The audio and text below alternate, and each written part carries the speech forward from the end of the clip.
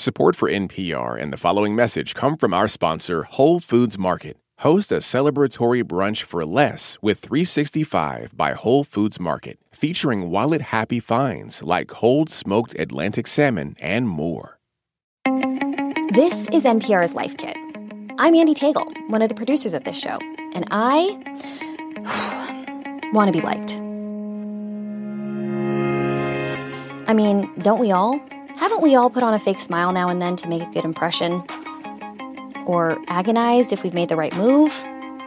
Or, I don't know, held the door open for a ridiculous number of people so as not to be considered even a little bit rude?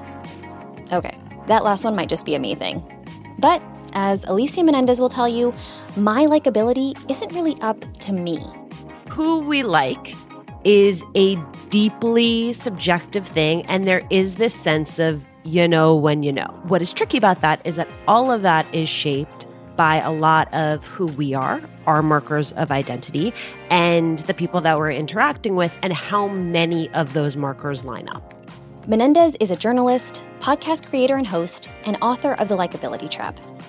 She says likability is a moving target, an invisible scorecard that we internalize, but that those around us actually fill out. On a purely personal level, that need to be liked can be tricky. Did I do the right thing? Did that joke land? Should I even care? How can I not care? But when it comes to your career, the stakes get even higher, especially for women, says Menendez. Anytime you, as a woman, advocate for yourself in the workplace, you are asking yourself, is the thing that I am potentially getting worth the potential trade-off in likability? People of all genders can feel this way. And if you're a member of a marginalized group, that feeling can be even further magnified. Likability isn't just, who sits next to you at lunch. It's also about who is seen as a person who is on a path to success. In this episode of Life Kit, the traps of likability and how we can rise above them. This message comes from NPR sponsor Progressive Insurance, where drivers who save by switching save nearly $750 on average. Get your quote at Progressive.com and see if you could save. Progressive Casualty Insurance Company and Affiliates. National average 12-month savings of $744 by new customers surveyed who saved with Progressive between June 2022 and May 2023. Potential savings will vary. Support for NPR and the following message come from our sponsor, Whole Foods Market. Host a celebratory brunch for less with 365 by Whole Foods Market, featuring wallet-happy finds like cold smoked Atlantic salmon, mini quiches, organic everything bagels, and more. Plus, visit the floral department and jazz up your table with a beautiful bouquet of big, bright, sourced-for-good flowers. When the brunch has to be perfect and delicious, go to your local Whole Foods Market. Support for NPR and the following message come from the Lemelson Foundation, dedicated to improving lives through invention, innovation, and climate action. Okay, now you open the book saying, quote, I have to admit something to you, something I hate to admit. It is very important to me that you like me. Alicia, just wow, I felt simultaneously immediately sold and instantly attacked by that opening because it resonated so deeply. You go on to talk about different little ways in which you've altered your appearance or your behavior to be liked, and I was transported just immediately back to 7th grade when I had to buy the exact same shoes as the coolest girl in school. I'm so guilty of that, and apparently it's not just you and me that feel this way, right? It's a big, big pool. No, it's a lot of people, and it's particularly pronounced for women and girls because across cultures, we socialize women and girls to think of ourselves in relation to others. Now, I think there is a piece of that is a superpower, which is we are attuned to what other people want and need. Where it crosses over into being a challenge or a burden is when we are governed by what other people want or need, when we don't feel that we can be our full, authentic selves, that we can show up in our entirety or complexity because we are trying to be amiable to other people. That is when it becomes a problem. Absolutely. And I just want to make sure to be clear here because, of course, men and people of all genders experience fear of being liked. But why have you found this hits women in particular so much harder? It is true that all genders experience this desire to be well-liked. I think what is unique to women is that there's a lot of pressure put on women and girls to show up as people who are likable. And I think this really manifests for women at work. Yeah. Something that really struck me, I mean, there was a lot of things, but something that really struck me is the idea that you presented that likability can be used as a catch-all for other biases as well. We say likability, but really, people are saying a whole lot of things. So, I looked at likability through the primary lens of gender, but that is just one form of bias that shows up. So, for example, a Black woman who shows up as assertive will often be read as aggressive or angry. For Latinas like myself, there are two different stereotypes we run into. Either this idea that we are really humble and hard workers, but not necessarily someone would see as leadership material, or that we are vivacious and passionate like Sofia Vergara in Modern Family, but again, not someone who you might have helming the ship. For Asian American women, there is an expectation that they'll be docile and submissive.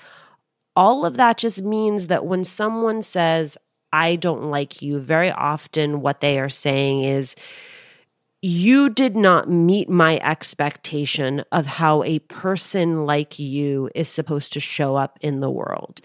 And I think part of what's hard about that is that if someone just said that to you, then you'd be able to walk over to HR and report them to HR and say, we have a problem. Right. But a lot of this gets masked as who I like and who I don't like, which flies right beneath the radar on a lot of the ways that we judge and call out bias. Right. It's not HRable. It's not reportable. It's not HRable, and it puts us in the constant position of having to ask ourselves, am I really not delivering the results? Am I really not up to the task? Or does this person have a bias against me that is manifesting in the way that we work together? And just the capacity it takes to constantly be analyzing those questions is energy and time lost. Absolutely. Okay, so let's talk specific. Let's name some of these things. Can you walk us through some of the likability traps you found women often get stuck in? I know there's a few of them. The biggest one that women run into is what I call the Goldilocks conundrum. Too warm, too cold. A woman, it seems, is never just right. That you, as a woman, will either get feedback that you are too warm, everyone likes you, just people don't think you have what it takes. And very often, no one can tell you exactly what that is.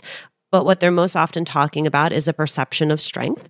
And then a woman who is what we would perceive as strong, who asserts herself, who asks for reach assignments, who lobbies for things, will often be told that while she has what it takes to lead, she needs to tone it down lest she ruffle too many feathers. And what I think is particularly important to understand is that there are so many women like myself, who have been given both sets of feedback, who have been told in some contexts that we are too warm and have been told in other contexts that we are too strong, which just really underlines how context specific and subjective all of this feedback is. We're also living in a moment where there is this premium placed on authenticity and authentic leadership. But if you are telling women that however they show up is not the right way to show up as a likable leader, then they cannot possibly show up authentically as themselves. You add all of these other markers of identity. You add race and ethnicity. Right. You add sexual orientation. You add disability, and it becomes even more complicated. Absolutely. Absolutely. I really want to talk about how we should shift that you offer at the end of your book. But in the meantime, I want to talk a little bit about rumination because I think that's really top of mind for a lot of people too. I did this Twitter Spaces event for NPR just a few weeks ago on diversity, and somehow, some way, I likened making a podcast to making a dinner plate, and I blurted the word broccoli like 5 times, half a dozen times, I don't know. I was so mortified. And of course, I had to poll immediately every single person that was in that room.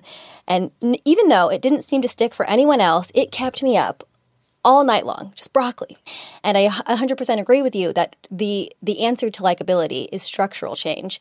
In the meantime, Can we talk a little bit about rumination and how we can deal with those feelings? You are my people because I am an overthinker who doesn't understand how other people are not overthinkers. I mean, the first step is identifying that you are overthinking, that one very reasonable thought leads to another thought, that leads to another thought, that leads to another thought. And before you know it, you are spinning out of control and you have come to identify potential consequences and outcomes that have no bearing, right? It is going from, I said broccoli too many times in that presentation to, I am going to lose my job and everything that I've worked so hard for. Oh, 1,000%. 1,000%. Right. There are a lot of steps between those two things, but if you are a ruminator, you can get from one to the other very quickly. So the first step is to identify that you're doing it, and then to really break into those patterns, in part by reminding yourself that a lot of this is perception. So I think I have learned when it comes to my own rumination and my own overthinking is to nip it in the bud and say it out loud. I actually think what you did was great, which is to externalize, I feel very awkward about the number of times that I did something, and then it's over.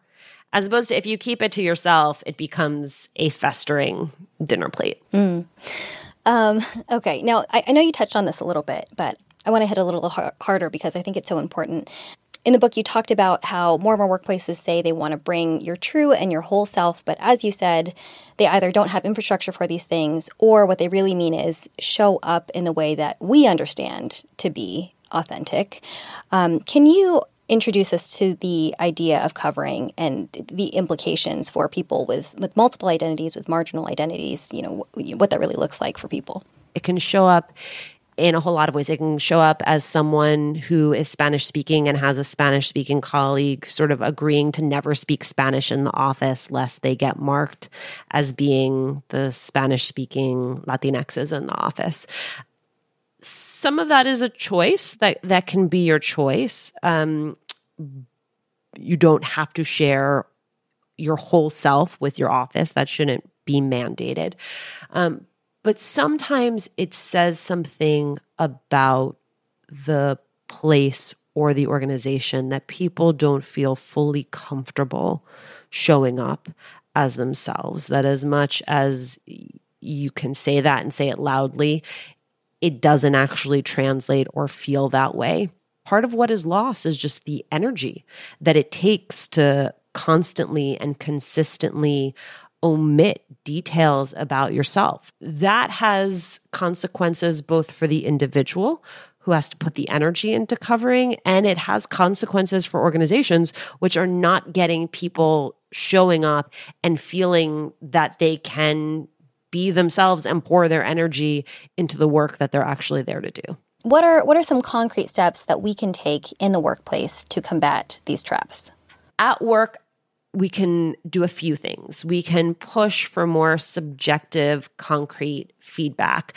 This is one of my favorite pieces of advice that I learned. It was from an executive coach named Katerina Kostula. And when one of her clients gets critical subjective feedback, meaning, Andy, you're just too loud, or you're just too assertive, or you're not assertive enough, that you ask, compared to whom? Can you point someone else out in the office to me that you would give that same piece of feedback to, or someone who you think that I should be modeling? And what that does is it creates this pause for the person who is giving the feedback to consider whether or not they are being guided by some sense of bias or some sense of subjectivity. The second piece I think is even more useful, which is to say to the person who's giving you that feedback, can you connect the dots for me between what you perceive as my style and the results? How is this actually showing up in the work that I do? Now, you have to be open to the possibility that there is a connection, right? That you are, in your desire to be deliberate, actually holding up projects by not making decisions in a timely fashion. Okay, well, that is then feedback that you can begin to employ. If it's just someone else's sense of you, it's not particularly useful. Yeah. I mean, we all know words matter, but it's always a great reminder that words matter, and just shifting your language a little bit is such great advice. I think you also want to find your people. Find people who get you, who see you, who understand the inherent value of the skills that you bring, and who are able, when you do get this type of feedback, there are people you can go to and you can say, hey, does this sound like me? Does this sound like something that I need to change? And if you have the right people around you, they will be able to say, yeah, that is sometimes how I experience you. And then again, you can decide whether or not that's something you want to work on, or they can say, no, that's ridiculous garbage. You need to throw it away. And this is dramatic, but I think it's important. I think people need to know when it's time to leave. I think you need to know when the place that you work doesn't align with your values, doesn't see the potential that you bring. Sometimes that's just about repositioning yourself on a different team within an organization, finding a different manager within an organization. But sometimes fundamentally it means that it is not a fit. And I think there are a lot of us who believe that if we just work hard enough, then we can make it fit. And sometimes that fit isn't there. And that is why I think you see a lot of people who are, when they have the capacity and the means, leaving to begin projects of their own, not just so that they can do the work they want to do, but so that they can build culture the way they want it built. And what about the bigger picture? These are great things that you can enact on a personal level, but as you mentioned before, dealing with likability is much bigger than that. The problem is not just with women or with individuals, right? No, absolutely not. This is about bias that gets shielded as a question of likability. One of the things we can do is to push back for each other, so that if I hear someone say that Jenny is just really emotional, I ask, is Jenny emotional or is she passionate? Because I want to work with someone who's passionate. I might not necessarily want to work with someone who's emotional. When someone says that Jim is indecisive, I ask, is he indecisive or is he deliberate? Because I don't want to work with someone who's indecisive, but I do want to work with someone who's deliberate. All of those words matter, and they in some ways matter most when we're able to call them out on others' behalves. Fundamentally, though, this is about people at the top being bought into this idea that if you want to have a high functioning, results-oriented workplace, then you need to make sure that you are prioritizing building a workplace where people feel like they can show up as themselves. Now, I know that that can sound incredibly amorphous, but sometimes it's as simple as in a meeting going around and making sure that everyone has a moment to give input. And then a lot of it manifests in the way that people give and receive feedback. And so you really want to look as an organization at your feedback processes. Are they frequent? Does feedback come from just one person, or is feedback more of a 360 situation where a number of people who work with an individual give feedback? Because that begins to mitigate for some of the bias that we've been talking about. But it has to be a priority. And when it's like a pretend priority, everybody knows. Yeah, absolutely. Absolutely. A lot of great things to start with, big things and great things. You mentioned that we don't necessarily have to forsake likability, which is great because, as you've been made well aware in this interview, I'm not sure that's entirely possible for me. What should we focus on instead? What can we focus on instead?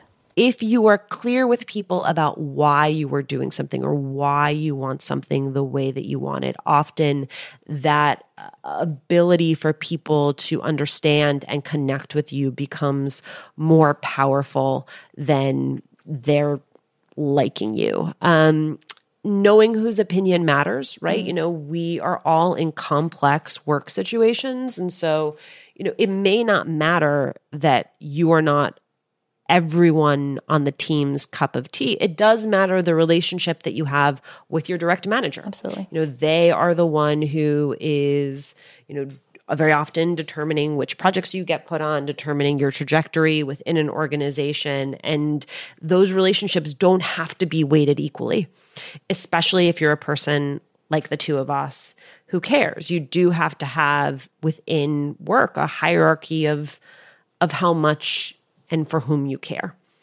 And then I also think just shifting away from the self and into others, like how can you take all of this and apply it in the service of others. One of the women I interviewed, Sabrina Hersey-Issa, she had a phrase that I just love, which is this idea of table banging for other women. That when you were in meetings, you need to say, this woman who I work with is wonderful. Here are the things that she has been delivering. Here are the results that she brings. She deserves a promotion. She deserves to be put up for a big assignment. She. Say her name so many times that people begin to think that it is your own, because that type of boosting, it does something for that person, but it also does something for you. Alicia Menendez, this has been an incredibly enjoyable, incredibly likable conversation. Thank you so much for your time. Andy, the feeling was very mutual. Thank you. For more episodes of Life Kit, go to npr.org/lifekit. I hosted one about emotions and money, and we have lots of other episodes on all sorts of topics. If you love Life Kit and want more, subscribe to our newsletter at npr.org/lifekitnewsletter. Also, we want to hear your tips. Leave us a voicemail at 202-216-9823 or email us at lifekit@npr.org. This episode was produced by Claire Marie Schneider. Megan Kane is the managing producer. Claire Lombardo and Beck Harlan are our digital editors. Beth Donovan is our senior editor, and David West is our intern. I'm Andy Tagle. Thanks for listening.